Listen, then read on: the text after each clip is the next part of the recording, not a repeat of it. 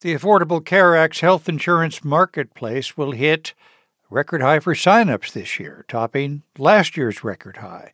That's according to an analysis from the Kaiser Family Foundation. Cynthia Cox is a Family Foundation Vice President and Director of the program on the ACA. She joins us now from Washington, D.C. Thanks so much for being with us. Hi, thanks so much for having me. Let's begin with the numbers. What makes this a record year on the ACA exchanges? Yeah, so just in the last few years, the ACA marketplaces have almost doubled in size. So in 2020, there were about 11 million people signed up for ACA marketplace coverage. Now we're at over 20 million people for 2024, and the open enrollment period still has a few more days left. So I wouldn't be surprised if that number gets even higher. And what do you think is driving all the signups? The Affordable Care Act always had subsidies to make health insurance more affordable for people who were buying their own insurance on these marketplaces. But in the wake of the pandemic, and then also with the passage of the Inflation Reduction Act, there were even more generous subsidies on the market. And I think more and more people are finding out about this additional help. And, there's also, people still had Medicaid coverage during the pandemic who may not technically be eligible for it anymore. 14 million people have been disenrolled from Medicaid since April of last year. Now, some of those people are going to get Medicaid again. Some of them are going to get coverage through work. But for those who cannot get coverage through work or Medicaid, then that's exactly why the ACA marketplace exists. It's a place for people to go who can't get coverage through other means. And so the subsidies are available for people. And especially if you're low income and you're transitioning off of Medicaid, then chances are you could probably get free or very low cost private insurance through the ACA marketplace. Is the coverage that people are receiving the kind of insurance, quality insurance, President Obama promised?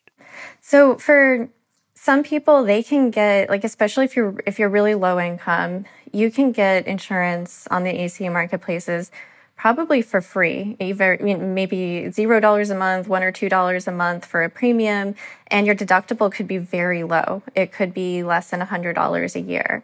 If you're middle income, there's a sliding scale. So then for more middle income people, they might have to pay a few $100s a month for health insurance coverage. They might have a deductible of a few $1,000s. So it really, I think, is going to depend on the person. But I think overall, what we're seeing is that many, many more people are finding this to be a good value for them than had been the case a few years ago.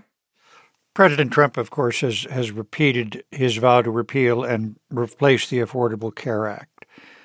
Do these numbers suggest that the law is now so well established it would be difficult to repeal?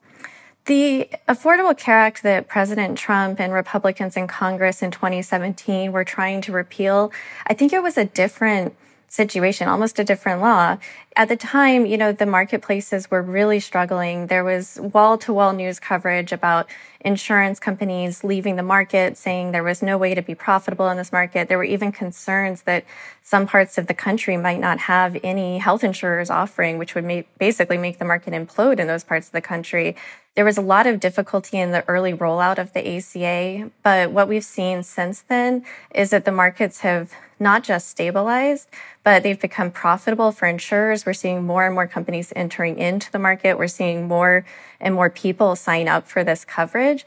So I think it's just, it's such a different situation than it was a few years ago when we were talking about repeal and replace then. Are there fixes that you would like nevertheless to see made? Well, I don't make policy recommendations. We're a nonpartisan organization, but one of the things that the Affordable Care Act did was make this coverage more affordable for individuals through subsidies, but the raw premiums are still really expensive. So that means taxpayers are paying a lot of money to cover those costs. And so there's probably more that can be done to address the underlying reasons why health insurance is so expensive in the United States. And, there's also challenges that we have seen with our surveying of people who are signing up on this market. Sometimes they have a difficult time navigating the sign-up process and also a difficult time actually using their healthcare. There certainly is still room for improvement, but overall, I would say that the marketplaces are in a much more stable and solid situation than they were several years ago. Cynthia Cox of the Kaiser Family Foundation, thanks so much. Thank you so much for having me.